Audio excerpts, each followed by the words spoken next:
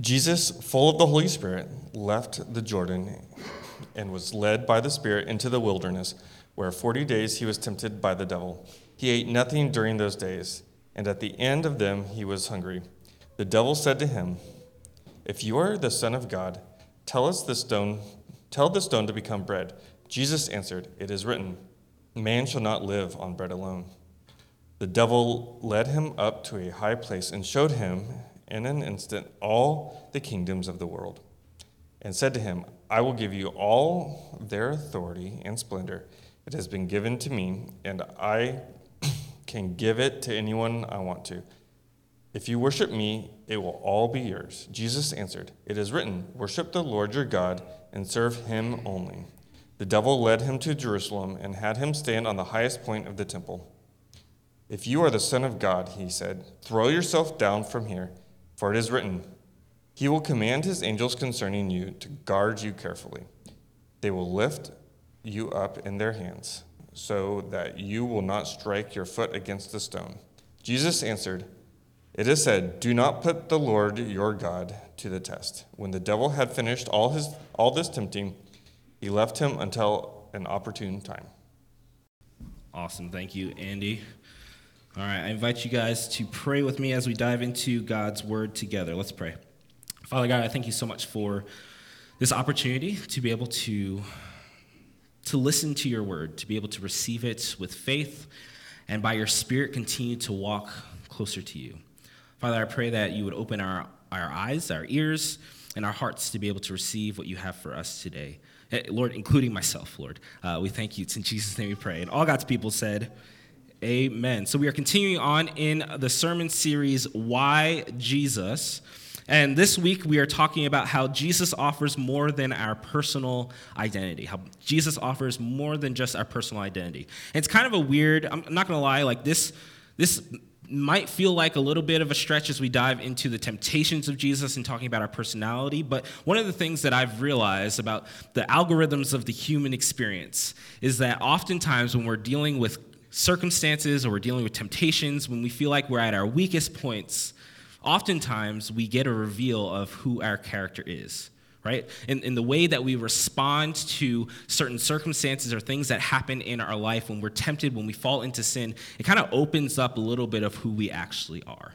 Right, and so we're going to use the temptations of Jesus in talking about some of our weaknesses and vulnerabilities, about the human condition, how we fall into those so often, but yet how we can still put our trust and faith in who Christ is. But as always, I'm always big into getting some context behind the reading that we just read. So Luke chapter 4 we were in. So if you guys have your Bibles or on your phones, you guys can open up to Luke chapter 4. We're going to spend some time in there. But before we even get to Luke chapter 4, I want us to go backwards into Luke chapter 3, because I think that offers up a little bit of context for us in understanding this reason why Luke put this into the text, into his book.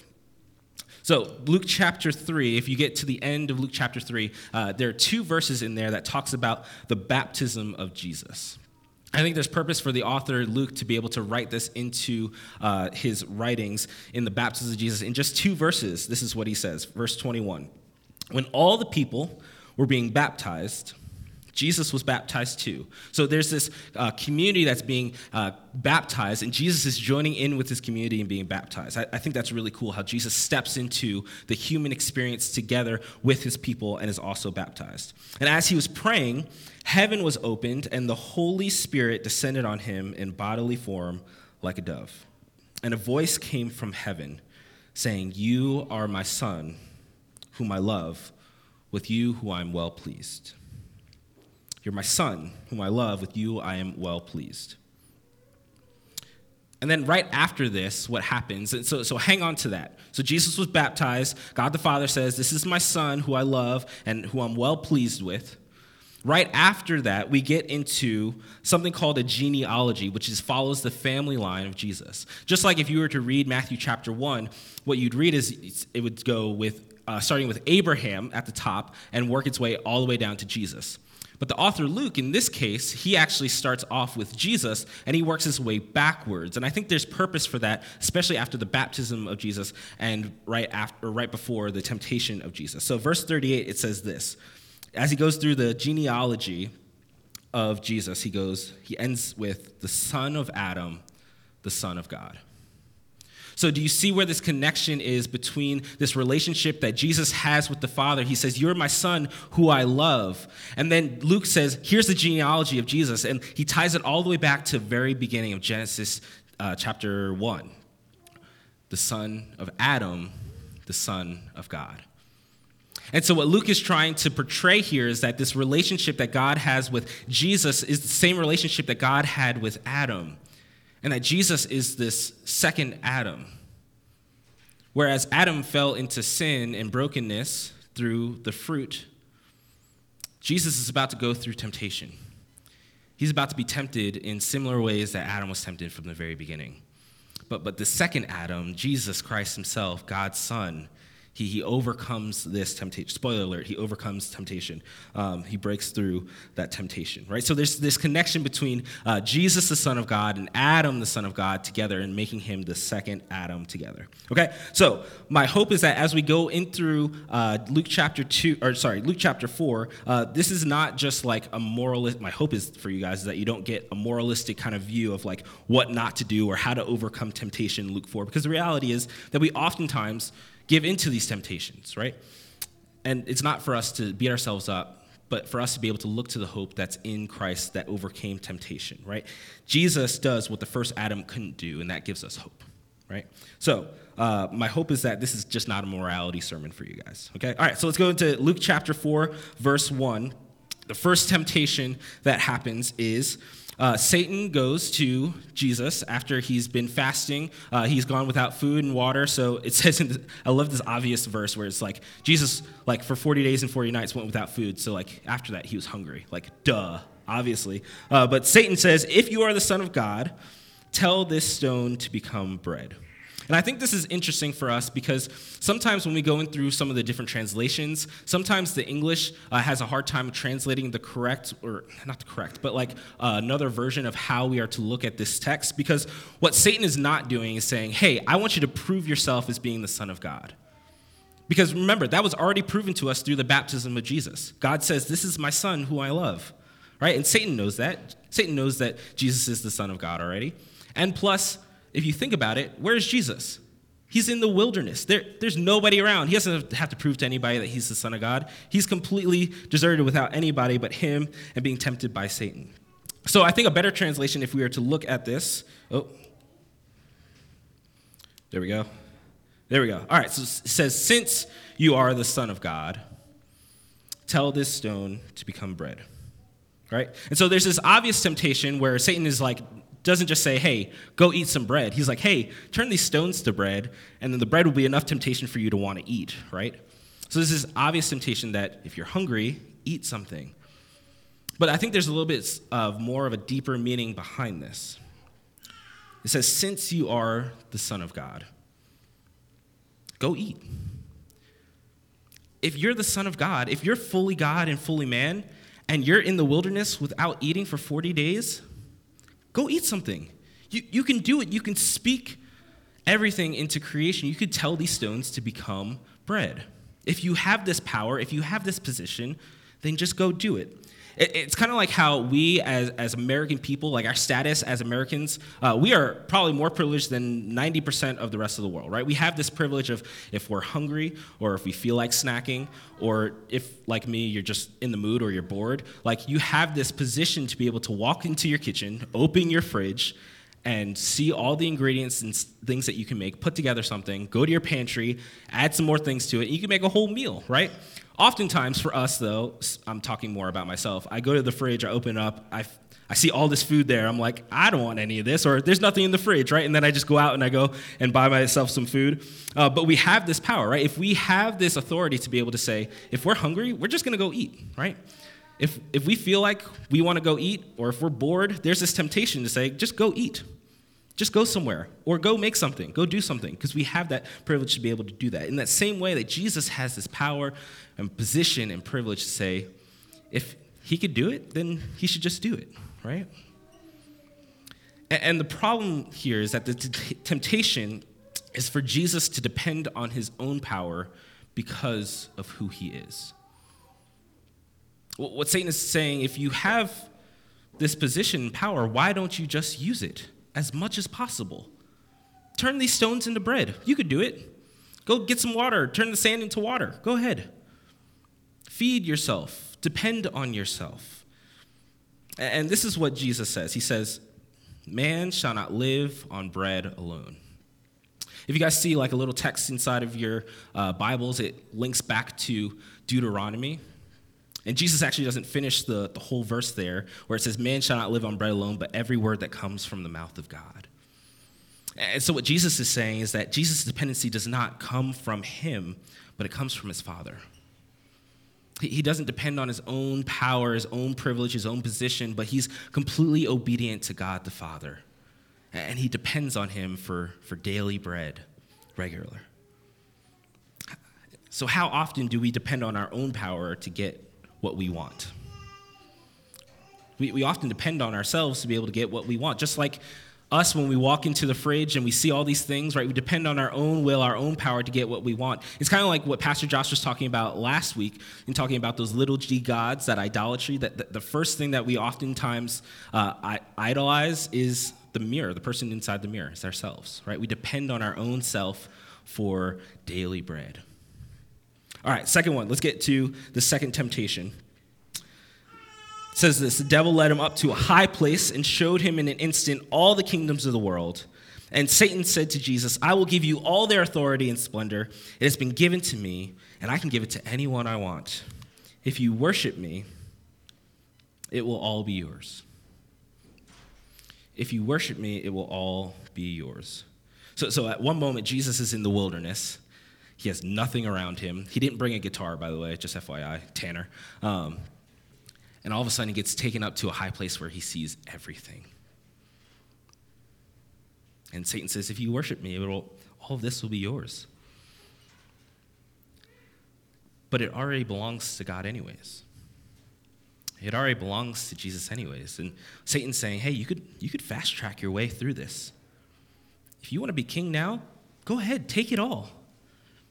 But worship me.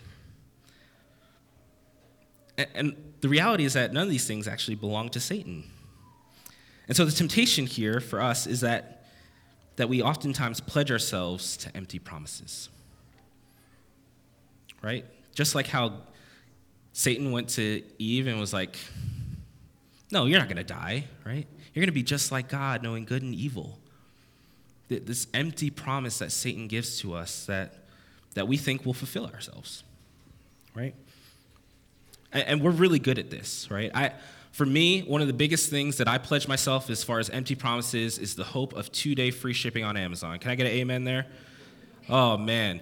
When I see that brown box with that tape on there, I'm like, whoo, I can't wait to open this up because I feel like it's going to fulfill me. It's what I want, right? It's what I order on a regular basis. That's actually what I can't go 40 days without. I can't go without ordering on Amazon. Yeah, it's a problem for me and my bank account. Anyways, but there's this hope, right, that these things are going to fill us up, that we pledge allegiance to these empty promises. And it's not just things like Amazon, right? It's things like social media, right? I had to delete my Instagram I think 6 months ago because I had this empty promise that I gave to myself that if I don't produce enough content, that people are going to just stop following me. That if I don't put up more pictures, if I don't keep putting up more things, posting more things, commenting, talking to people, that people are not going to like me, that people are just going to stop following me. And so my dependency was on that like button, right? How many times do we find ourselves dependent on that or looking for these empty promises that will never fulfill us? Or things like politics, right? We put our hope into one person that they're going to make it all happen, and they give all these promises, and the reality is that they're human beings just like you and just like me, and they don't always fulfill on what they say they're going to do, and so we get upset. Or we put our hope into an election that something's going to happen, and it doesn't. Or it does happen, and it doesn't go the way that we want it to. Or maybe it's self-image. I just heard that Chris Hemsworth is started a new app for working out. By the way, he's Thor in all the Marvel movies. I don't ever want to try that app out ever because I would have this realization I need to look like him in order to do these things. I don't want to be like, well, I would love to be like Thor. That would be awesome. But there's this reality of saying these things are going to make you feel better. You're going to look better. People are going to like you more. I could throw up my Instagram again, start producing how I'm making all these different results, right? These empty promises we find ourselves pledging our allegiance to. And this is what Jesus says. He says, worship the Lord your God and serve him only. Right? Jesus is positioning his allegiance to the Lord. Right? And his position is not just for his own personal gain. Right? He's pledging himself to Jesus, to the Lord God himself, who provides, not so that he can build himself up, but so that he can serve other people. Right? Jesus didn't come to this world to be served, but rather to serve and to give his life as a ransom for many. It's so that he can be able to serve and help other people rather than building himself up. And I heard this really good quote in one of my classes that I started last week. And it goes something like this. Our professor said, freedom is not the ability to do whatever you want. That's more like bondage. Where you find freedom is where you find fulfillment or purpose in accordance with your nature. Let me say that last part again. Where you find freedom is where you find fulfillment or purpose in accordance with your nature. That we are most free when we live out our purpose to be able to worship God and to serve him only. All right, third temptation. This is where Satan says they're in Jerusalem on the highest part of the temple. He says, if you're the Son of God, throw yourself down from here. And he quotes from a very early text in Psalm 91 that the angels are going to catch him and care for him, that they're not going to let his foot hit a stone. And so what he's saying here is like, doesn't God love you? That if you're God's son, throw yourself down from here. He's going to catch you. Doesn't he love you? Won't he rescue you? And I think part of the reason why he shares this is so the temptation is to prove yourself to God and the world. Now, I have a thought when it comes to this last temptation, and this is, you could take it or leave it. This is the gospel according to AJ from here. I don't know if that's heretical or not. Anyways, but there's this reality that Jesus was at the temple, right, where people came and offered sacrifices and they'd worship. And Jesus knew, before he even started his earthly ministry, because this is before he starts engaging with the people and starts doing all these miracles and teachings and healings, he probably already knows ahead of time that the people, especially the Jewish people during that time, were probably not going to believe him and eventually reject him. And Jesus knew that his ministry was that he's going to go to the cross and lay down his life. And so if we were to kind of dissect this, if Jesus were to jump from the temple and the angels were to catch him, wouldn't you think that the Jewish leaders and the people during that time, they would see that and they'd immediately think back to, oh, Psalm 91, that the angels caught him so they wouldn't let his foot strike a stone. This is an incredible sign, an incredible miracle. We are going to believe, and it's going to be great. We finally believe that this Jesus is the Messiah that has been talked about since the Old Testament. And there might be this temptation that Jesus could say, I'm going to use this sign so that people can see who I am, that they're going to know me by my sign from Psalm 91. But one of the great things that we have is that Jesus is not a manipulator so that people would follow after him. I think so many times we think about our own lives and we think about, what if God just did this? Or, hey, one of my friends is not a believer. Like, I wish God would just, show him a sign so it would just happen. Jesus is not a manipulator so that people would follow after him. And so this is what Jesus says in response. He says, it is said, do not put the Lord your God to the test. And as we think about our own human experience, how often do we try to put God to test, either to prove him or ourselves to the world? But here's the beautiful thing, church, is that we already have God's attention. John 3:16, for God so loves the world, which means he loves each and every one of us, and he sees each and every one of us. We don't have to try to gab for his attention. And also we serve a God that refuses to manipulate us. How often do we try to prove ourselves to the world that we're worthy? And so as we think about these three different temptations, just some thoughts. as we kind of wrap up, Jesus offers more than just our personal identity. And I think, as I talked about before, these temptations often reveal something about who we are as humans, right? So we have this dependency on ourselves, rather God. We have these empty promises that we pledge to ourselves, or we try to prove that we're worthy to other people or to God.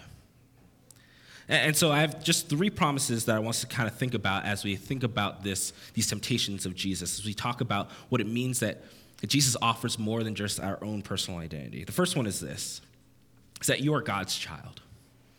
And I love this text from Galatians chapter 4, verse 4. It says, "But when the set time had fully come, God sent his son, born of a woman, born under the law, to redeem those under the law, that we might receive adoption to sonship.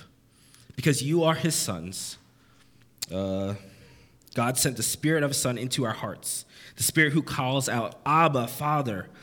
So you are no longer a slave, but an heir, but God's child. Since you are his child, God has also made you an heir." We are God's children. And the reality is that our reality is aligned with Christ's reality. That those same words that when Jesus was baptized, he says, "You are my son, who I love and I'm well pleased," are the same words that he gives to us through Jesus' death and resurrection, right? The second one is this, is that God is enough. Time and time again, God proves in his Old Testament, right, that he is faithful and that he is enough to provide for the Israelites when they're in the wilderness, when they go to war, that all they need is God. God is enough. And that's my hope for us today, is that we would be able to say, you know what, God is enough. There's this worship song I've been vibing on for the past few weeks, and it says this. It's called Jireh, which in Hebrew means enough. It's by Maverick City Music. It says, "I'm already loved. I'm already chosen. I know who I am. I know what you've spoken. I'm already loved more than I can imagine, and that is enough." And I think that's so important, that promise that God is enough, because the last thing is that you are enough. Because God is enough, you are enough. And COVID has proven that the world's expectations will never be enough, right? When things continue to change, we realize that nothing that the world promises us will ever be enough for us. If we continue to live in the expectations of others, we'll find that we'll never be enough. That our center should be on Christ and Christ alone. And God's word was enough for Jesus to overcome temptations in the wilderness. We're enough because God is enough. And he's called us his children. And that's enough for us. And so Jesus offers this more than our personal identity. He says, you're my child, I'm enough for you, and because I'm enough, you are enough. Let's pray. Father, I thank you that you are enough, that you are more than enough for us. And Lord, so many times we put our dependency on ourselves to be able to provide our own daily bread, but Lord, you graciously tell us that you care for us as our Father, that you continue to provide daily bread for us day in and day out. Father, I thank you so much that you are a God that loves us so much, that sent his son Jesus to be able to lay down his life for us. Father, I thank you so much for that full promise that we will receive life in full through the work of your son Jesus, that the world's expectations will never be enough for us, but God, you provide a way for us to say, I love you and you are enough. Father, I thank you so much that your truth is real and that it's present and it lives inside us through the work of the Holy Spirit. Father, I pray that this would be our heartbeat today, that we would continue to depend on you and you alone. To your name, Lord Jesus, that we pray. And all God's children said, amen.